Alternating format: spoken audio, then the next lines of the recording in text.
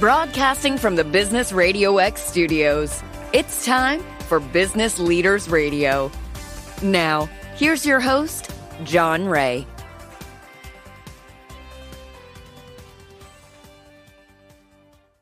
And hello again, everyone. Welcome to another edition of Business Leaders Radio. I'm John Ray. And folks, I've been looking forward to this one. This is going to be fun and informative. Susan Otten is with us, and Susan is with Indy Do Good. And Susan went on a long walk. We're going to talk about that here in just a second. Susan, welcome back to Business RadioX. We're glad to have you back. Oh, thanks for having me. Yeah, it was just a walk in the woods. That's right. Unfortunately, that one's already taken, but it applies to you, right? So before we get started on talking about that walk, let's talk about you and Indy Do Good and how you're serving folks out there with your company. Okay, great. Yeah. So Indy Do Good is a non-traditional logistics company. And actually it dawned on me a few weeks ago that I started my 15-year career with Apple Computer earlier in my career, a lot earlier in my career, at a warehouse. And so it's like I've gone full circle and now have stood up a logistics company that is non-traditional because it's women-owned, but not just in name. It's women-led. Majority of our employees are women, and the majority of our clients are women, though we love the guys too. So we call ourselves non-traditional because we work a little bit outside the box, pardon the pun. We support our clients in pretty much any way that they need help in the world of logistics shipping. We, of course, do the traditional warehousing, storage, moving freight, and things like that, LTL, less than truckload, and then direct-to-consumer fulfillment as well. So doing both B2B and B2C. But we like to help entrepreneurs that are doing good. So we challenge them. Everybody's got a passion. Everybody can help their community. And so we really look for companies that have a strong do good. And we are thrilled that all of our clients have either come to us that way or thought about it when we've challenged them and consider ways that they can help their communities. Everybody's got a passion. Everybody's got something they believe in. And to put some of their business power behind that is really, I think, the way community and business should be working. And so we have companies like, just do a shout out to Hippie Feet, which is based here in Minneapolis. Their passion is the homeless. They used to employ homeless youth to do their logistics. And a couple of weeks before Christmas, a couple of years ago, founder Michael Matter called out and said, we need some help. I think we're going to miss our Christmas because it's really cold and the kids can't get into work. They got to find shelter. And so we took over the logistics, saved the Christmas for them. And Hippie Feet now, chokes me up, gives 50 percent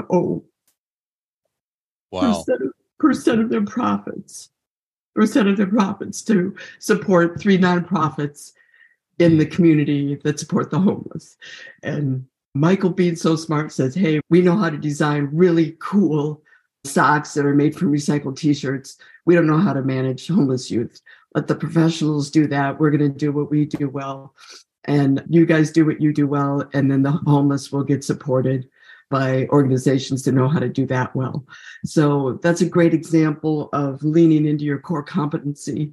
And by doing that through your business, you can help communities or initiatives that you're passionate about. Indy Do Good supports companies like that. We also, besides logistics, for our clients to help them grow. On the front end, we'll do engineering, help them design a consumer product that they've identified a problem that needs to be solved in the market, but they may not be experienced engineers or be able to stand up their manufacturing efficiently get their products made through manufacturing efficiently.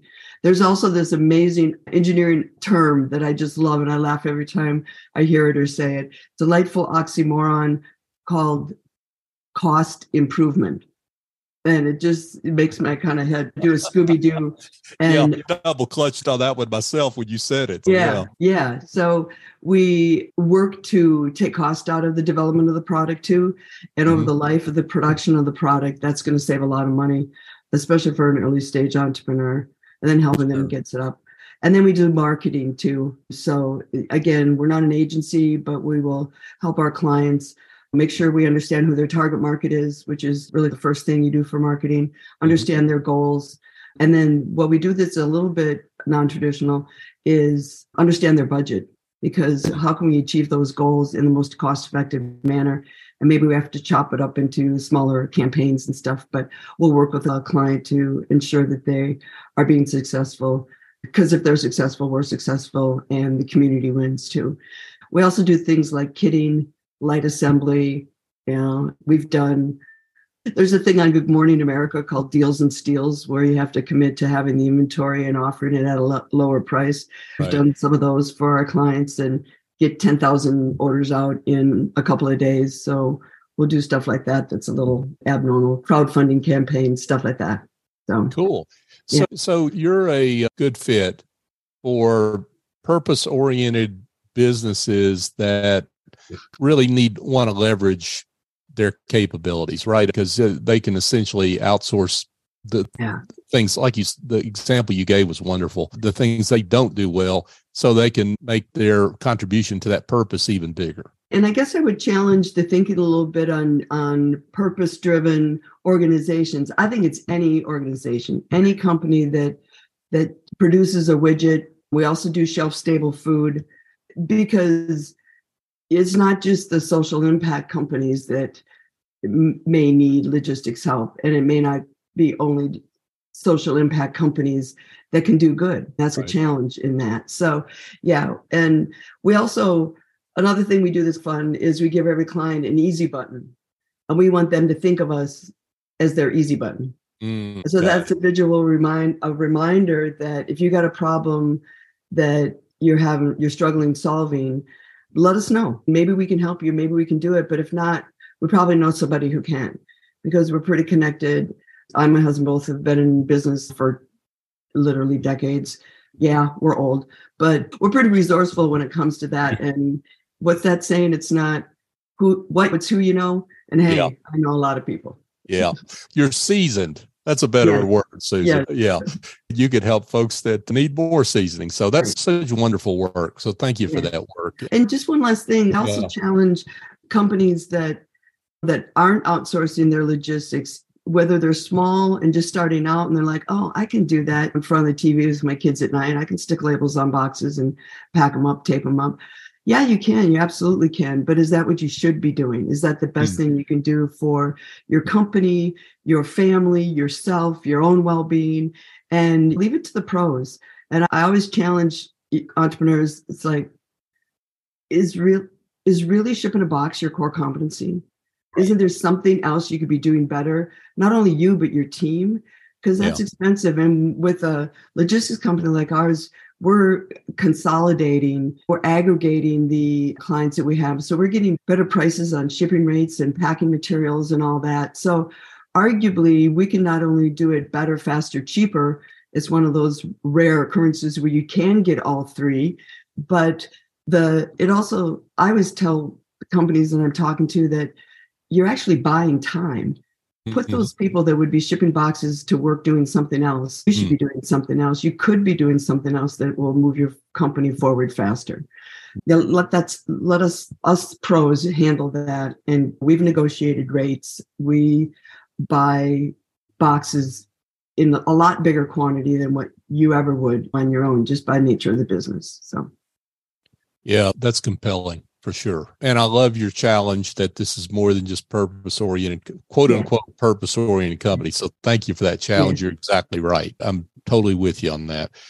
Now, you decided to go on a walk. So let's talk about that walk. Let's talk about the passion for Parkinson's disease research. Just talk about how this got started and what you and your daughter decided to do. Okay. So from July 15th, 22 to December 21st, 22, my daughter and I, my daughter's 27 years old and 6 foot tall, and I'm not.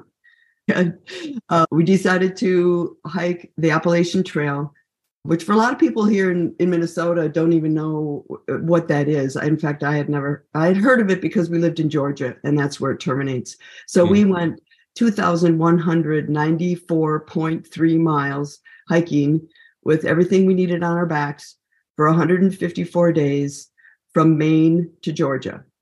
Mm. And it's not a walk in the park. It's not a walk in the woods, even after that famous movie. But it's very challenging. To give you an idea, it's like going up and down Mount Everest. Oh gosh, I forgot the data point. I think 60 times. I have to look that number up, but I believe it's. Oh my gosh! Yeah, the elevation gains, and I didn't realize this, but there's a whole ridge of mountains on the eastern side of the country, a little bit ways inland. But the Appalachian Trail goes along that whole ridge of mountains. So it includes the Blue Ridge Mountains, the Shenandoahs, the Smokies, the Adirondacks. So it's just, they name them different as you go through different regions, but it's one big mountain range. And it's rare that you can, and we did a fair amount of this. You climb up and then you do what's called a ridge walk. And that was lovely because you don't have to go up and down and up and down and up and down. But that was rare. So mostly we were going up and down and up and down and up and down. Yeah. Parkinson's disease. Why is that cause? So why are you and your daughter so passionate about that cause? Let's talk about that first. Yeah. Parkinson's disease has affected our family like it has. There's about 10 million people in the world that are affected by it. And every one of those people that are affected by it has family or friends that are also affected. Caregivers take a big hit on supporting their loved ones. But my husband, Greta's dad, was diagnosed in his early 50s in 2010. So we've lived with this disease for a fair number of years. He's doing great, but he's got a right now uncurable terminal condition. And that's rocked our family. It's a cognitive disorder, a movement disorder. And probably the most famous person with Parkinson's disease is Michael J. Fox. And we did our walk to support Michael J. Fox Foundation's efforts for research. They take what they call a safe risk-taking approach. So they are working hard and fast to find a cure. And Michael J. Fox was diagnosed when he was 29 years old. And a famous actor really has done so much. In fact, the Academy Awards gave him a humanitarian Oscar for the efforts that he and his organization have done. And if you haven't watched it, there's a new documentary out. I and our daughter got to go to New York for the fundraisers gala in April, and it was aired there for the first time. And so we all got to see it. It's very powerful. It's very uplifting. It's very encouraging, but we haven't found a cure yet. So we've gotten closer, but we're not there yet. They announced at the gala in April that a biomarker has been identified. So something in the bodies of people with Parkinson's, even before diagnosis or symptoms present themselves, that you can test for this. We don't know what causes it. Therefore, we don't know what cures it. But there is a correlation. Men get it more than women, about 2 to 1, even more than that. And then there's a fair number of veterans that get it. And the theory there is exposure to chemicals. We decided to do the hike. It was Greta's idea. She played 2 sports in college at the D1 level. So she is an uber athlete. Before we did the hike, she had done marathons to raise money for research. She did an Ironman, did the Wisconsin Ironman, which is the hilliest bike course in the lower 48 for any Ironman. So she did great at that, beat her estimated time of, get this, 14 hours is what she thought she could finish it in. 14, just crazy. And she finished it in less than that, 13 hours, 54 minutes. Wow.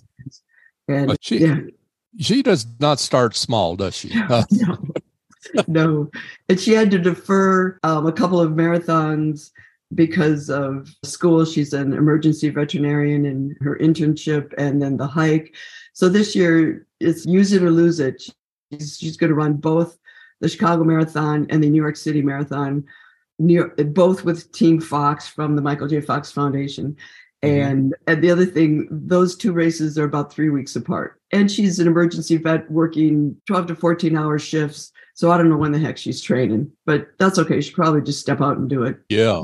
So, So it was her idea to do the trail because, like I mentioned, we lived in Georgia, about an hour from the terminus, the southern terminus. And we had the opportunity to do a little bit of hiking along those trails back when we lived there. But so we knew about it. And she hiked it more than I did. And she wanted to do something that was bigger, that would get people's attention, that would help us raise more money. I think for her Ironman, she raised just shy of $7,000. So she's been making some decent money, but we wanted to go big. And she has a best friend who was also a veterinarian in school that she asked to go along with her because every summer break from undergrad on, they have gone hiking. So they are hikers. And I usually will go out and do a day or one hike with them or something like that for wherever they're at. But they are hikers. But her sweet friend wasn't able to do it because, I don't know, if vet school's probably more expensive than medical school. I believe that's a true statistic. And Greta deferred her start date by 6 months by doing this. But her friend had to get a job and start paying off the giant school debt. So I was concerned about her doing the trail by herself. Only about 20 to 30% of the hikers, the through hikers that go the whole distance, are women. So there's a lot of guys out there. You hear a few horror stories, which we bumped into a couple of those. So we know they're true. But in general, the community along the trail is amazing. Yeah. So you started at when did you start and how long did it take you? Okay, so we started July 15th, which is a really late start. Okay. But Greta had to finish her internship out in Denver. Right. And so that was the soonest she finished her internship, moved back home, get a job, and then accept an offer and say, okay, that was July, beginning of July. I'll see you in February. She deferred her start date. And then we were away from home 5 months and almost 2 weeks. About just say 5.5 months. That's easy to remember. And then we finished December 21st. Our goal was always to be back home in Minnesota for Christmas with family. And we were on trail 154 days. And we know that because we have 96 YouTube videos out there in a channel. You can go to YouTube and search for Appalachian Trail for Parkinson's disease and find us. Yeah. And every day when we were recording, we'd say, "Good morning, it's day number such and that became kind of our signature." And so we counted the days. We usually publish 2 days together. People have told us they quit watching TV and started watching the trail videos with their kids or with their families. We're kind of goofy, a little bit funny.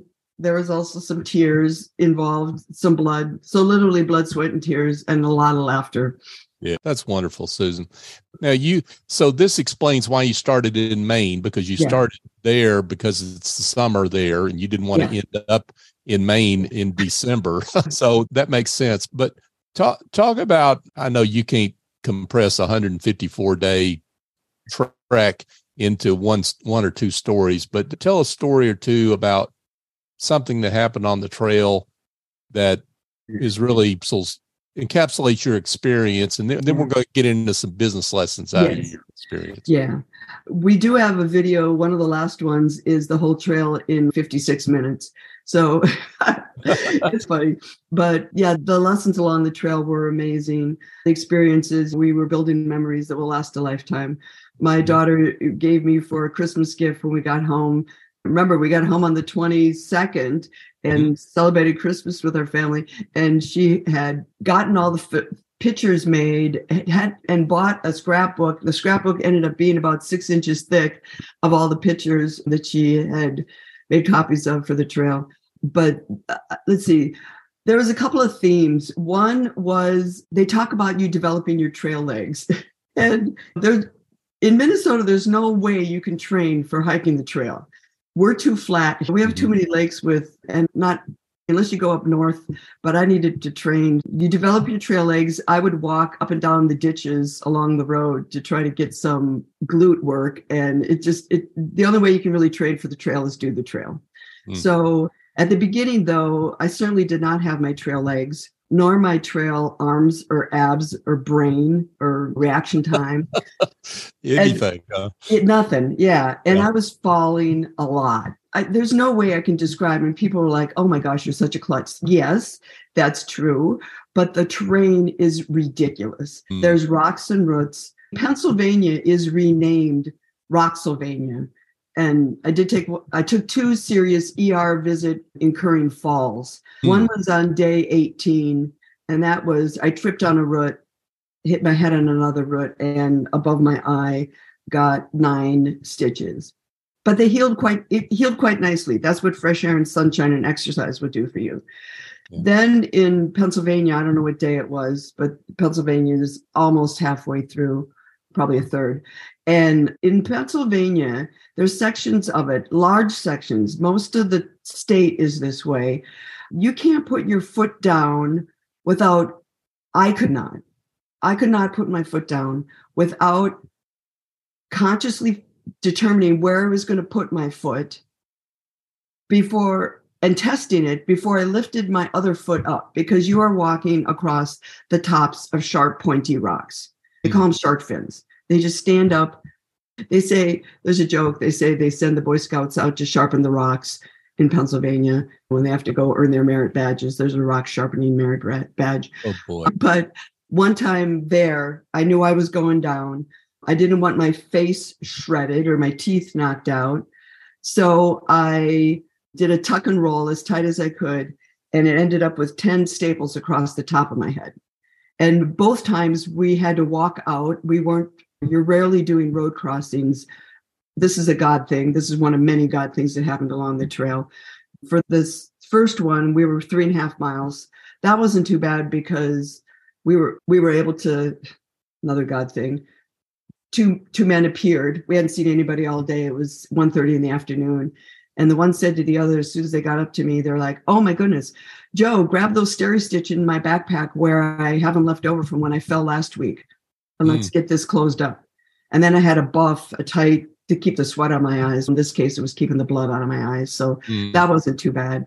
But the 10 staples across the top of my head, that incision, that wound, I should say, I had to walk 1.5 miles and no strips. I tried the buff, but it didn't put around my head like a cap under my chin. That didn't stop the blood from flowing. So I had to walk with my hand on top of the buff on top of my head for 1.5 miles while walking on crazy, sharp, pointy rocks to get to the trail to get a ride to the ER. And so that one was tough. And after that one, Greta and I, prompted by Greta, had a serious conversation about, should I really continue? And I was determined to not bail. I didn't have a concussion either time. The second one, Greta asked the guy that stitched me up, the vet. Yeah, I'm a puppy.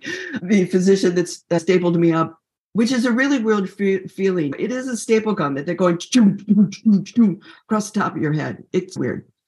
And then having them pulled out by Greta, the vet, with a staple puller the guy gave him, that was weird too. But I'll get a helmet. It was Ron's idea, my husband's idea, to get a helmet. He wanted me to, because we're a hockey family, to get a hockey helmet with a full metal cage, face mask. And I did go to a Dick's Sporting Goods and try one on. They're stinking heavy. I have new respect for hockey players because those helmets are heavy. And the metal cage added more weight. So I didn't go that way. I went with a BMX helmet. But you can see dents in it where it protected me from, I think, further injuries. So that's one story. Wow. And it just, I guess the other story, it's an aggregate. We had 25 perfect strangers that we had never met. They were following along on our YouTube videos, could figure out where we were. We usually lagged the videos a little bit for safety reasons in case anybody was stalking us. But they could figure it out. They would watch the weather patterns and message us either on the YouTube channel or Facebook or Reddit. I did Facebook, Reddit did Instagram, and say, hey, we're going to pick you up at this road crossing. We're going to take you to our house.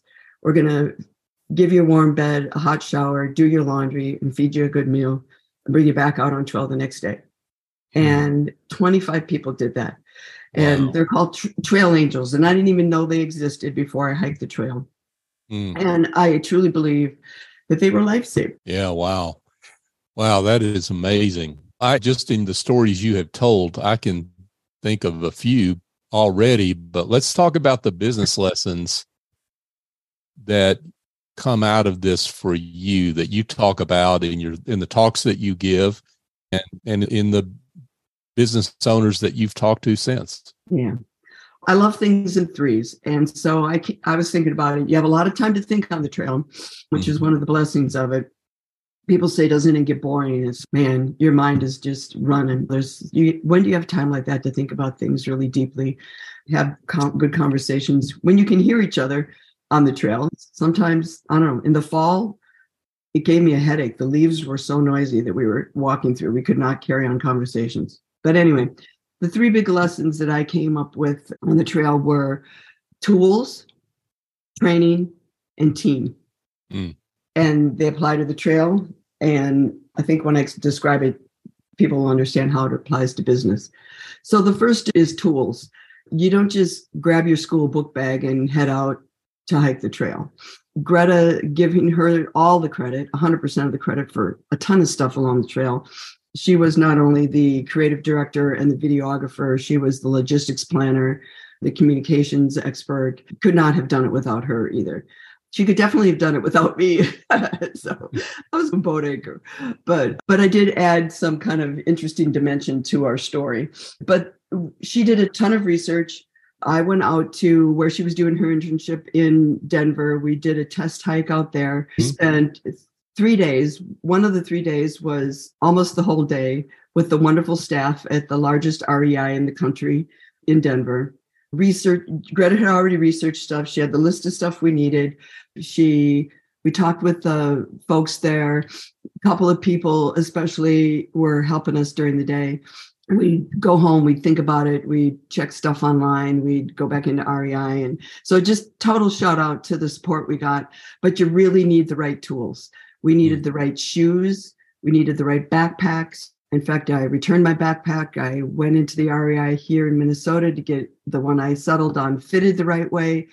You're carrying, I think at the beginning, we were stupid. Yes. We started out with 40 pounds, 42 pounds in our backpack. I think toward the end, we were down to under 27 pounds. Oh, wow. We didn't need that much stuff at the beginning. We sent 2 boxes of stuff home.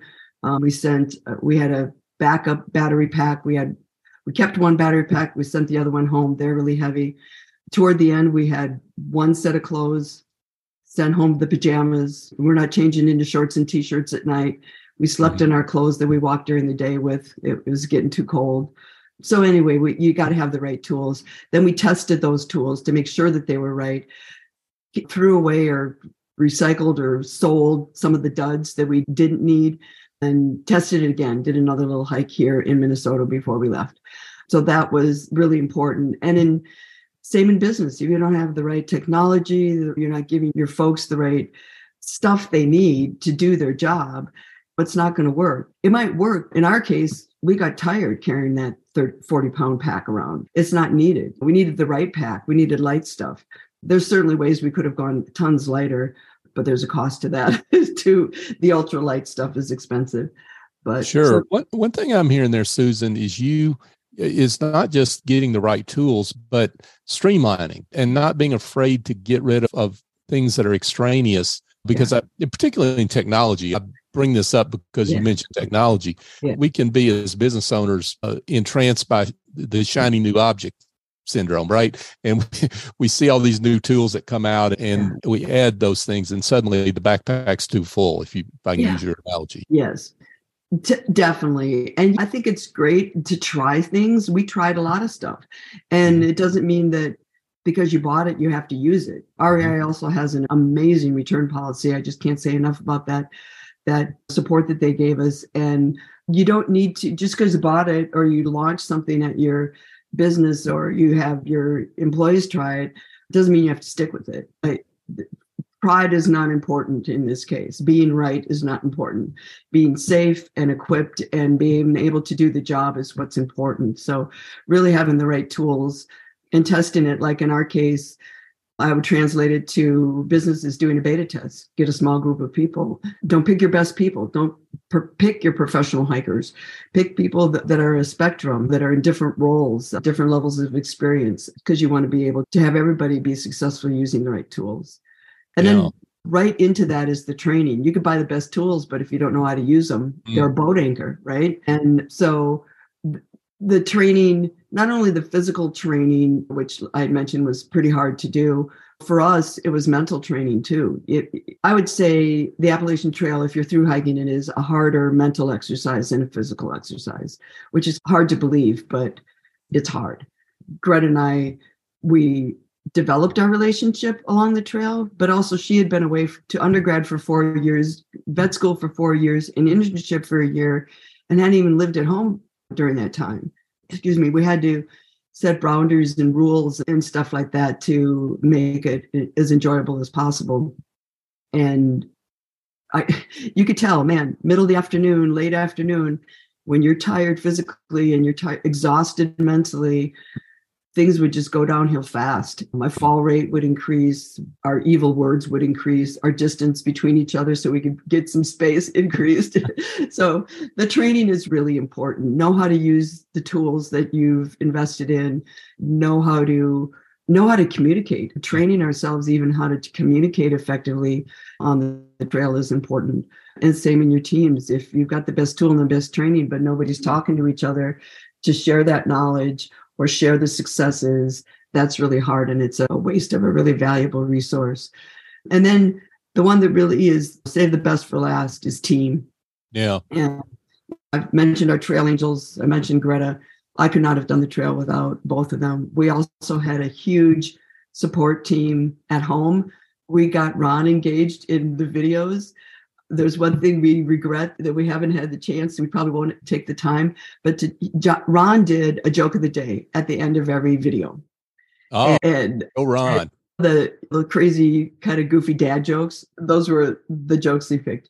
And our dog would help him tell the jokes. Our son would help him tell the jokes.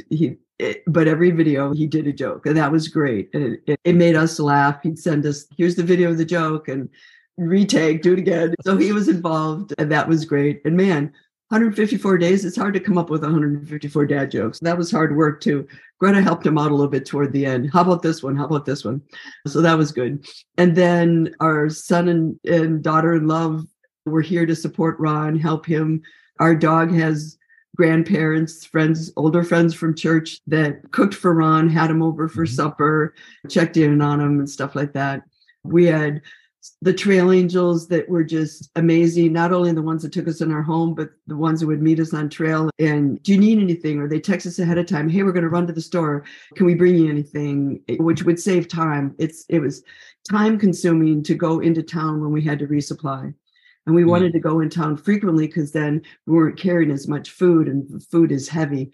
If we could plan that and have a communication a couple of days before we were running out of food, and we could meet up with them without losing a lot of time, we would do that. The last night that we camped out, this sweet family of 5 that had attempted a through hike of the trail the same year we did it, they met us. They picked up our packs the day before. They picked up my pack. I don't know if they took Greta's. I had really bad IT band issues toward the end where it was making it really hard for me to carry extra weight. But they set up our tent, had a home cooked meal going in the Instapot, but they had a fire built and we cooked s'mores over the fire. They camped out that night. I think they did midnight. No, maybe they went home. One of the boys had a stress fracture and wasn't able to complete the trail. So the dad and the boy are finishing the trail that they missed last year. But it was just so nice. It was so great. And the night before we had a big day we had to do. The day before, I think we did 27 miles and something the day before, so we only had 10 miles to do the final day, or 9, so we could get to the end when it wasn't too late and our cheering fans, and most of all, Ron flew down to Georgia to greet us at the end. So that was great. Yeah, but just the people, the encouragement, the comments, you cannot believe the kind word, what that meant to us. And I think it's the same in business. And in Strength Finders, I don't have a single check mark in the relationship category. I'm very tasked. I'm very strategic. I'm very driven, but I have to really work hard to, as a leader of a company, to lean on the importance of relationship. Like when I start an email, I consciously, hi, how's it going? How's your morning? What's going on? Something, just dive right in. Can you do this? Why is this broken? Why didn't we close that deal? Blah, blah, blah. Especially if you're asking somebody to do something. We have a little thing in our company where if there's an action required, we start the email subject with action, all caps. So they rise, you can see those, but you still can be nice in the action ones. Make sure you're giving them all the tools they need, all the information they need to do the task. So and that kind of ladders back into team. It's so important to have a team and a culture. Like I have to give all credit to our warehouse supervisor at Indy Do Good and the warehouse manager or director of logistics that has built an unbelievable culture. And logistics is hard work and it's extremely competitive and the prices keep going up and keep changing. And our director does an amazing job with our clients and giving them information and helping them and coaching them along and things that they could do better that would save money or time or increase their customer delight. And then our warehouse supervisor, I think he speaks 8 languages. We speak at least 3 languages in the warehouse. He does fun things like Employee of the Month, which isn't unheard of. But one of our employees had a baby and the baby was an Employee of the Month this month. So he thinks about stuff like that. That is awesome. Yeah. He put up a big whiteboard, thoughts of the day, encouraged people to write their favorite sayings on there. Another whiteboard has got pictures of bringing pictures of your family or your sporting events or a fun activity you did or stuff like that. We are truly family, not employee, employer. We play fun music. People get to pick what radio station we listen to, and it changes every while. It's just, it's hard work. You're on your feet all day. It's physical. Yet we have to go to employees and say, you have not taken a day off in a long time. We need you to be at your best. You are doing a great job. Don't get the wrong impression here, but you deserve a day off. Your family deserves to see you. Go take a day off or 2 or 3. We're fine here. We'll be okay without you. Go restart, recharge, rejuvenate, and come back even better. I think that's pretty telling. If your PTO is not being used up at the end of the year, you can check with your HR people and see how that's going. I think that's a really easy metric to review. So you have a great culture. Man, people want to be there. They want to come. They miss not going into work.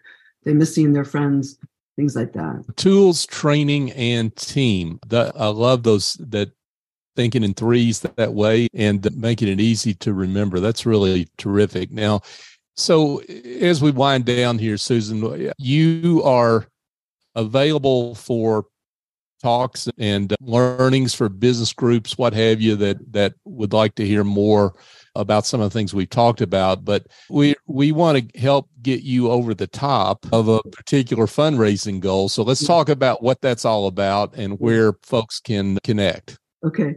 Yeah, when we started out, Greta thought $10,000 would be a huge goal. And we talked about it, and I'm like, no, this is a big thing. It's going on for a long time.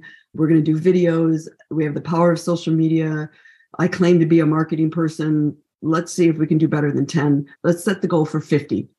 And so Greta was like, oh. She thought you'd fallen and hitting your head on a rock. Yeah, that was before I hit my head. And she said, okay, taking the positive attitude, shoot for the moon, land among the stars, is what she always says. There you go. And so we'll do that. Before we were even done with the trail, we'd achieved our $50,000 goal. We did a couple of fun things. We did a birthday competition because Greta turned 27. I turned 66 on the trail. She said to her followers, she said, hey, I want a penny for every mile, $21.94. And she raised about $4,500 from that. When my birthday came, I'm like, okay, peeps, we can do better. I'm 66. I want $1 for every trip around the sun. I want $66 donations. And I raised almost $10,000 with that initiative. There you go. Because we set it up as a competition. We even had a fun picture of us fighting, and she photoshopped birthday hats on and balloons and stuff like that. So then when we finished, we were invited to the Michael J. Fox Foundation's fundraiser gala, and we got Rookies of the Year. Not only at that point, I think we'd raised a little over $70,000, but it was also the exposure and the awareness that we drove around Parkinson's. And remember, it took us 154 days.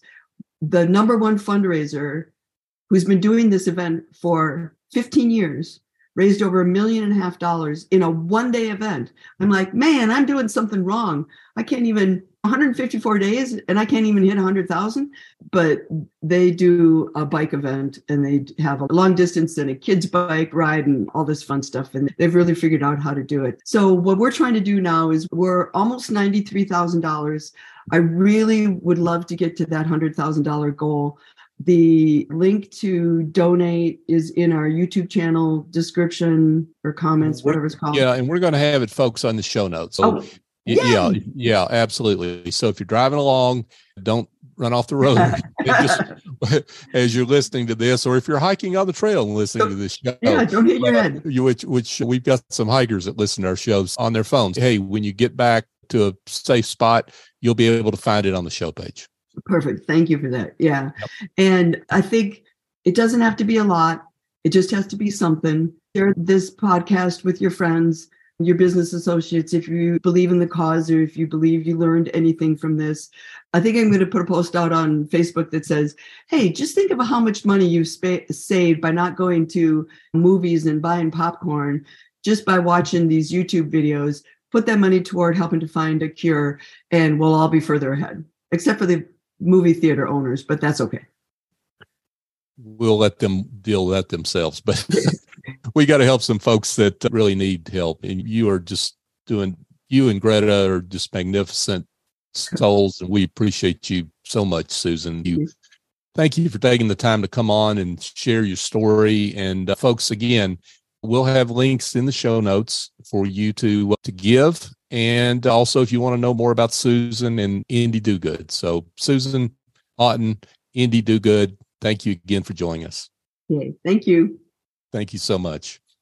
Hey, and folks, just a quick reminder, if you would like to email me directly, feel free, jray, Jray at businessradiox.com. We love feedback on our show. So if you want to do that and get in touch, please do. For my guest, Susan Otten, I'm John Ray. Join us next time here on Business Leaders Radio.